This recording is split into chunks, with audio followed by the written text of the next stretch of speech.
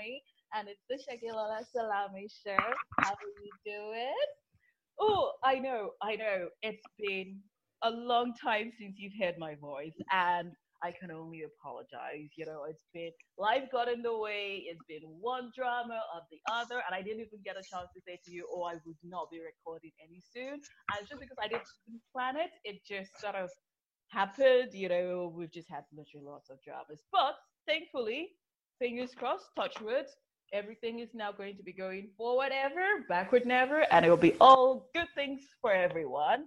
And I'm seriously counting down because my little girl, my little human, her birthday's in 2 months' time, and she's literally been lamenting and going, I want, and she's really specific, right? So she goes, I want a birthday present. I want a pink bicycle because my favorite color is pink. This is what she says. She doesn't want just a pink bicycle. She wants a bicycle with a horn and a ribbon and a basket with two presents inside the basket with two pink cakes. Yeah, so that's what we've got to look forward to in 2 months' time. Yeah, so I think this weekend I'm going to be practicing doing some decoration because I'm thinking 3D cakes. Well, anywho, before I get carried away, who have I got here with me? Hi, Shagola. This is David F. Gray. I'm a writer, author of Gamble's Run, and I'm very excited to be here today. Oh, fabulous. How are you, David? I'm doing great. This is a virtual cafe, is it not? It is indeed. Well, in that case, I will have a virtual protein shake followed by a virtual latte. Fabulous, fabulous. And would you like some cake with that? As long as it's pink. I like it. I think my daughter would like you as well because she always goes, my favorite color is pink. Okay, fabulous. You see, right? You see this my cafe. It is very futuristic. I think we've stepped into the future. Think Star Trek. Whatever you can imagine, my coffee can get it. So yeah. Well, I am a Star Trek fan since 1971, so I am very comfortable here.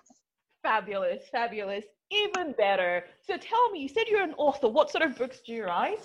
Well, I tend to hang out in the horror genre. My latest novel is Gamble's Run, and it has definitely got horror elements. But it's also, there's a very strong love story. There's a bit of romance and a lot of action. So I like to, I call myself a horror writer, but I do like to mix genres. I like to have a little bit of everything in my work. Yeah, because, one genre alone would be quite boring. And I think a lot of the time, in a lot of books that I've read, and I don't know if it's just my taste, but there always seems to be some element of romance. I think there has to be something in, you've got to put everything in there. Not everything. Let me backtrack on that a little bit. You cannot limit yourself to a single thread of a genre. You have to, people are human beings. We are all inclusive. I have a little bit of drama in my life. I have a little bit of romance. I have a lot of romance, fortunately. A lot of romance in my life. I have a bit of action. And every now and then I'll wake up in the middle of the night with a bit of horror. So I think, the best novels are ones that have all of that and are well-rounded. Yeah. Okay, that sounds good. See, now I'm actually quite curious. You see, I'm a big advocate of continuing professional development. I am a big advocate of, never just resting and thinking you know it all and, trying to improve yourself. And so last year, I attempted to, and, because again, I write, this was my first time in trying to do horror. But then it was like steamy horror because obviously, like you said, you can't do just one genre. And I wrote it under the pen name Elizabeth Salawa. So I don't know if I actually succeeded. And this was my first time, so I probably wasn't very good at it. Again, you're always your own worst critic. And so, but then I'm a scaredy cat. And I really wanted to write horror, but then I started scaring myself. So how do you write horror? Well, I have a very simple rule, and this works for me. I don't know if it works for anybody else, but for me, all things serve the story. And so if I have a good story that happens to have scary elements in it, then that's where I know I'm on the right track. I cannot just write just to scare somebody. I have to have a story that is intriguing. And for me, the best horror stories or before it gets to the scary stuff, you have to start with a mystery. Yeah. And a mystery of what exactly is going on here. What is this world I am in? What are the rules? And once you get that, once you start to solve the mystery, then the scary stuff can come along a little bit. But all things have to serve the story. You have to have a good, intriguing story with intriguing characters that you actually care about. I can't tell you, I'm not really big on horror movies all that much. I'll watch a few every now and then. But some of what I've watched the characters have been so flat, I found myself rooting for the bad guy. Yeah. Because the characters are just so unlikable. So, that is, it's you have to start with a good story. That's for me at any rate. If I have a good story, then, when the scary stuff comes, then you actually care about it. Yeah. Okay. But then sometimes I ask myself, right? So I remember when I was a kid, there were some stories or movies that I had watched and I thought they were really scary. But then, as an adult, I've then watched the movie again. It's kind of like Chucky, right? I think most people know Chucky. Well, most people over a certain age know Chucky, right? So, Chucky, that's a new one on me. I don't know that one. Oh, that doll. That children's doll that he was possessed and he went on a killing rampage? Oh, I'm sorry. Okay. A little bit of Chucky. Chucky, yes. Sorry. Yes. Chucky, yes. Yes, right? See, now when I was a child, that was really scary. Right? Mm-hmm. It was like burn all the dolls in the house. That was really scary. And then as an adult, I'm like, oh, really? Like, why was I scared about that? So it's like, So that I guess in my mind is like, how do you know that a lot more of the target audience would find it scary? So even though some people have a higher threshold for being afraid, more so than some people. How do you then create that balance to meet or to reach or to be scary to a whole lot more people? And then for people go, oh no, that's not scary. Yeah, and it's not easy because the horror audience particularly, has become very desensitized these days. There is a lot of material on the market, and a lot of it's good, a lot of it isn't. But the audience has become very desensitized. It's very hard to shock your audience. So what I do, I don't try to shock my audience. I try to put in situations that are genuinely scary. And what I found, just from my own research and from my own personal experience, you're right. Chucky is more comedic now than he was back in the 80s. I sit there, I will laugh at the little bugger now, but I think what scares you as you become older and an adult is loss. When you become a parent, all of a sudden, what do they say when you become a parent, for the first time, your heart is outside your body. Yeah. And so you do everything you can to protect your child. And then of course, as your child grows up, they hit their teenage years, and you say, well, okay, where it's about time for them to be rebelling and start realizing that their father is an idiot, and then that's a little scary. And then they move on, and then they start to realize that their father isn't an idiot, and then maybe he's smart. Then all of a sudden you realize that you have to start dispensing wisdom, and that's a little scary too. But I think I'm wondering a little bit, but I think what scares all of us in a sense is the fear of loss, the fear of loss of things that we and people that we dearly care about. And that is, I think that's universal. I can give you a good example. It just popped into my mind. Back in the 70s, everybody was talking about a sitcom over here called All in the Family. I don't know if you're familiar with it or not. And if I'm not mistaken, I think it was a remake of a British sitcom, but it was groundbreaking. It was very political. It was it dealt with issues of race, of prejudice, of politics. But it has become, like you said, it's become so dated that it's today we look at it as more quaint than anything. Yeah. However, there was also another series at the same time that was on. It's called MASH. MASH dealt with Army surgeons in the Korean War, and that show is just as relevant today as it was back in 1975, because unfortunately, war is still with us. The effect war has on people is still with us.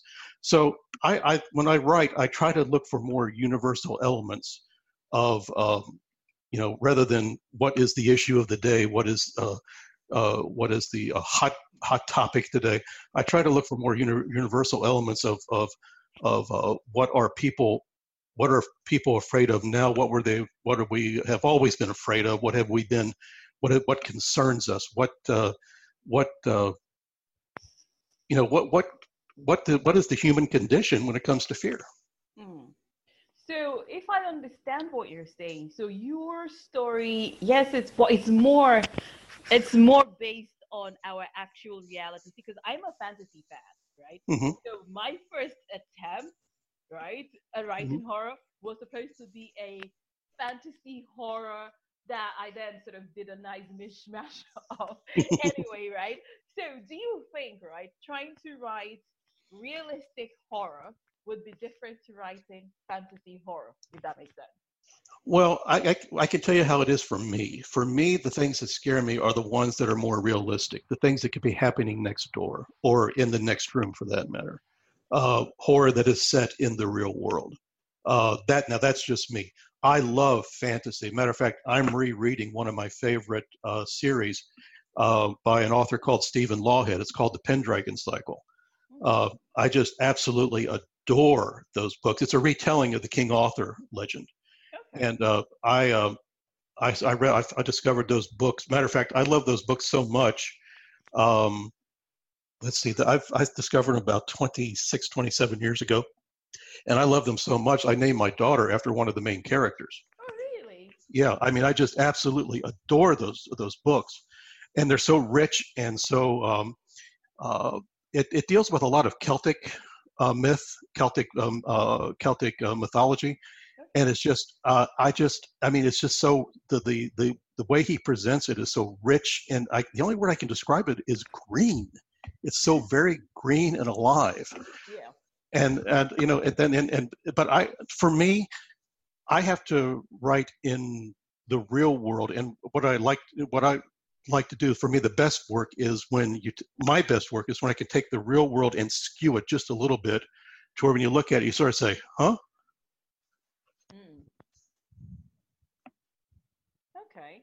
Okay. So you've written one book, and did you say you've got another one in progress, or is that? I actually have two in progress. Gambler's Run, I have two more books in mind for that series. And I'm also writing another book called The Vegas Rift, which is set in, obviously, Las Vegas. That is going very well right now. As a matter of fact, I just hit the halfway point of it last night, and I'm very pleased with its progress. You talk about, scaring yourself. I wrote a scene that actually kept me up all night the other night. It's a good thing I know I'm not the only scaredy cat. Sometimes I'm afraid of my own imagination. Like, seriously. Mm-hmm.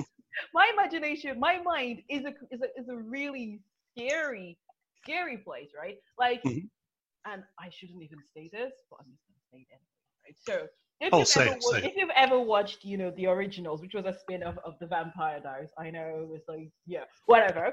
Anyway, so there was this episode where Elijah, he's one of the vampires, where he was lost in his own head, and he was so scared to open the door because he was scared of what he was going to find in that doorway leading into his mind. Like, I feel like my imagination is so crazy, right, that I wouldn't even want to get stuck in my head. Yeah, and you follow that rabbit hole through that door. I'm sorry for the mixed metaphor, but you follow that trail, and you could find yourself in a very dark place. I know, right? So that's why it's like I start writing, and I think I want to write this, and I think like, no, that's really scary. If I write this, right, it's like I'm given. There was this cartoon once, where it was like, you draw an imaginary character, and then the character comes to life. And so I feel like if I start writing these things in my head, then I'm actually bringing them to life, and I really scare myself. And I'm like, no, I'm not putting this down on pen and paper. It's weird that you say that. I've often, I don't know how much I believe this, but you put stuff out there. If you actually write it down or say it, you're putting it out there in the atmosphere, and in a very real sense, I think they do become real. If nothing else, they become real to you. And that can be unsettling. Yeah. But then I guess your mind is not as crazy as my mind, so that's all right. I would debate that, but I think that might be a debate of hours rather than a few minutes that we have. Okay, right. So, what have you learned from Gamble's Run? Just going through that process. Well, I learned I love history.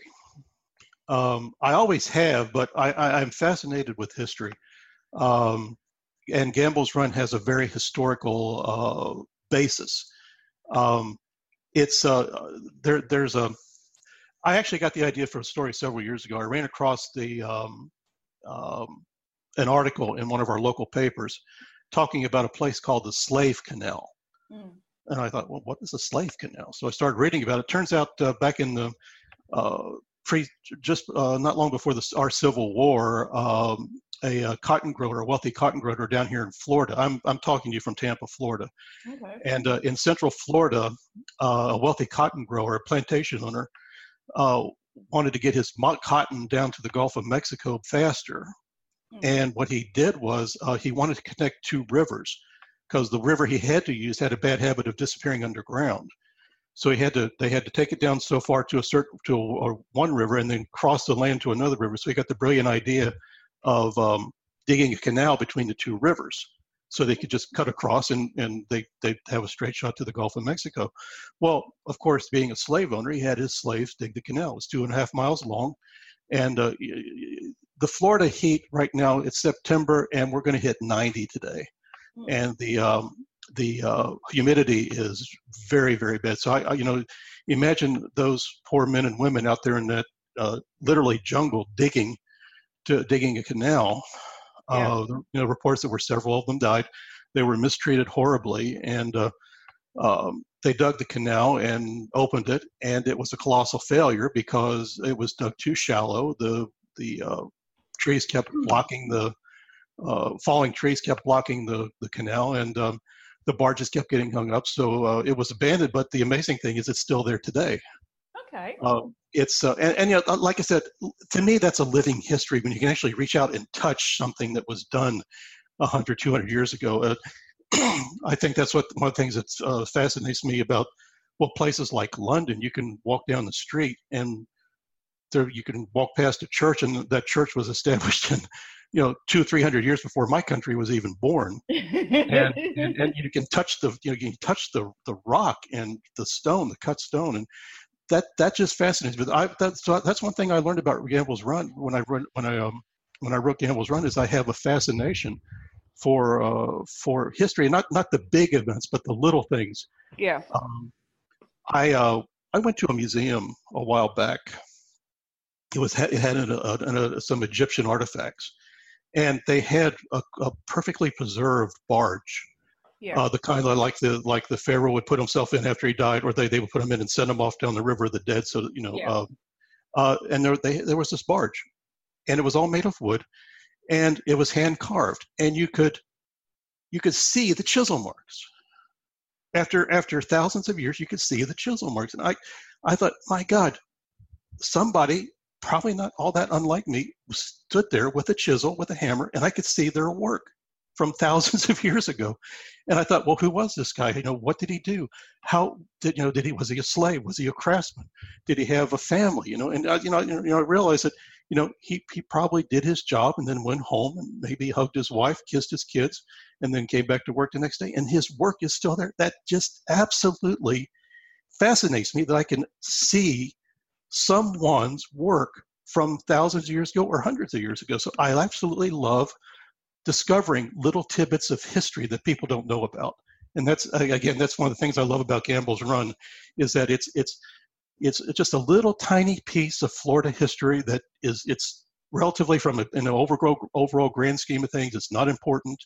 It didn't change anything. It didn't guide the events of history or whatever, but it had a direct impact on the poor people who dug it, and it's still there today. That just absolutely amazes me. I can imagine, because whilst you were talking, I had this big smile on my face, right? Because I could just, I could almost see it through my mind's eyes, everything you were saying. Mm-hmm. That's one thing I have discovered about my writing. I'm a very visual writer. Mm. Interestingly enough, you talk about getting inside your head. I dream very visually, and I tend to remember my dreams. And matter of fact, a big part of the book I'm working on now comes from some images I dreamed. All right. So I think you have to be, you can't, it's a fine line when you're writing, you can't over describe something. Yeah. But you have to describe it well enough so that people can see it. That's why I love, like I said, that's why I love Stephen Lawhead so much, the writer of the Pendragon Cycle, because he just describes stuff in such a rich way. That's actually he's one of the influences, one of the main influences of my writing. H.P. Lovecraft is one, but Stephen Lawhead is a main influence. Just the way he describes things, he uses a minimum of words, but he gets a maximum impact. All right, nice. Okay, so I guess I'll have to check him out as well then. I would highly recommend him. He actually has written several books, but start with the Pendragon Cycle. The three books are called Taliesin, Merlin, and Author. Okay. And then he's also written another series, and I cannot remember the. It is strictly a fantasy series, not based in history at all, but very deep in Celtic lore, but I can't remember the name of it offhand. I'll see if I can, if it comes to mind, I'll jump in and say something about it. No, that's fine. So, James Campbell's Run is your first your first book. How did you publish it? Did you self-publish it? Did you go with a publisher? What has been your experience, publishing, and what would you be doing, or how would you be publishing your follow-up books? Well, I had a friend of mine who said self-publish the thing because you'll never find a publisher. The market is so saturated. But I had written some short stories that had been accepted by a small independent publisher called Hellbound Books Publishing. And on a whim, I sent them the proposal, and they accepted it. They accepted the proposal, and then they accepted the novel. And matter of fact, what's exciting is the book just came out in July, both in paperback and in ebook.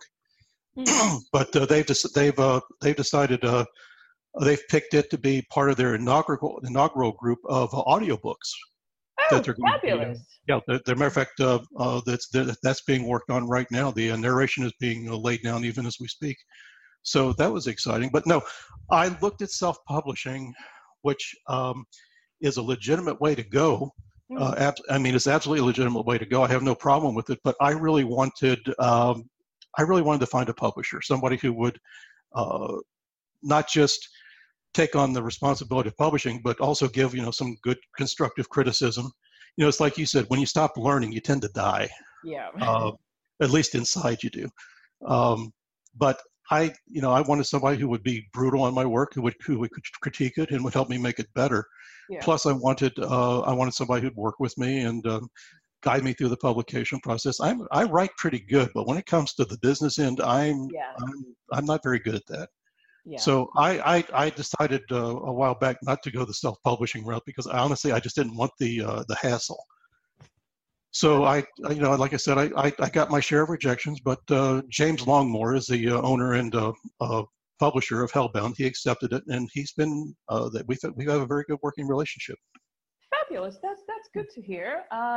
So would you be working with him for the subsequent books? That is a good question. Going to give him. I treat every book as if I'm starting over. Yeah. So I do not assume that the publisher who happened to publish Campbell's Run may want the Vegas Rift. Yeah. So as soon as I finish it, I'm going to give him a proposal. If he likes it, fine. If not, then I'll shop it elsewhere. Okay. So what do you normally put in your proposal? Most proposals, you'll do a synopsis. Keep it short, sweet. It's about a page. Some people will ask for a page or two of a synopsis, and you don't. You put in all the spoilers. You put in the plot. You put in the beginning, the middle, and the end. You don't hold anything back. You make sure this is where I'm starting. This is where I'm going, and this is how it ends. Yeah. You usually include a couple of sample chapters. You'll include a bibliography of your other work and your experience, and then just a short biography of who you are and why you should be the one to write this book and why you're the best person to write this book. Okay. So it's not, you don't have, because when you say proposal, I almost automatically think, oh, you're going to say, this is your projected amount of sales and this is your projected income. And so you're going to make them lots of money. And that's why they should then, take your book. Okay. I understand now. Well, what you do is when you look at a publisher who you might want to submit to, you read their guidelines.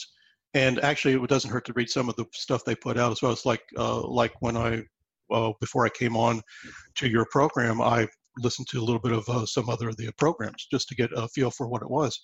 Yeah. Every publisher, if you go on their web pages or wherever, you find out exactly what they want, and then you follow those instructions to the letter.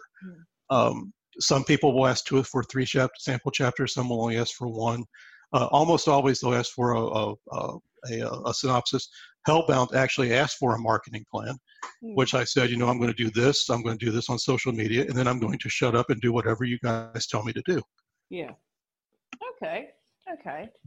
No, that sounds really good. Well, any final words of wisdom before we kick you out of the Virtue Cafe? Well, I don't know that I have any wisdom. My one thing is, if those aspiring writers out there, of which I am still one, I have not even come close to reaching the level of success that I want to reach. But I would say, first off, don't quit. Just keep writing, keep submitting. The rejections hurt when they come, but deal with it and then move on. Keep reading.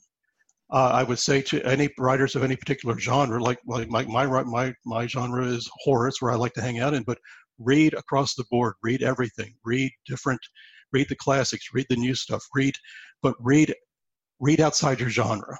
Don't commit literary inbreeding. Yeah. Oh, that was actually good. I just made that up. That was actually pretty good. Okay, no, I see what you did there. But just don't quit. Don't quit and keep learning. Above all, just keep learning, and sooner or later you'll find some success. Fabulous. Well, it's been an absolute pleasure having you on the show. And for me. Yes, and maybe we'll come again sometime in the future. I would like that very much. Okay, well, before I kick you out, finally, I always forget to ask this. If someone wanted to connect with you, are you on Twitter? I am not. I'm not a big Twitter fan. You can find me on Facebook, David F. Gray, author. That is my Facebook page. You can also, if you go to Hellbound Books Publishing, you can find my author page there, and that gives you all my contact information. Okay, fabulous. Well, it's been an absolute pleasure having you. And to everyone who's been listening, I hope you've enjoyed your time in the Virtue Cafe, and we'll see you again sometime soon. Bye now.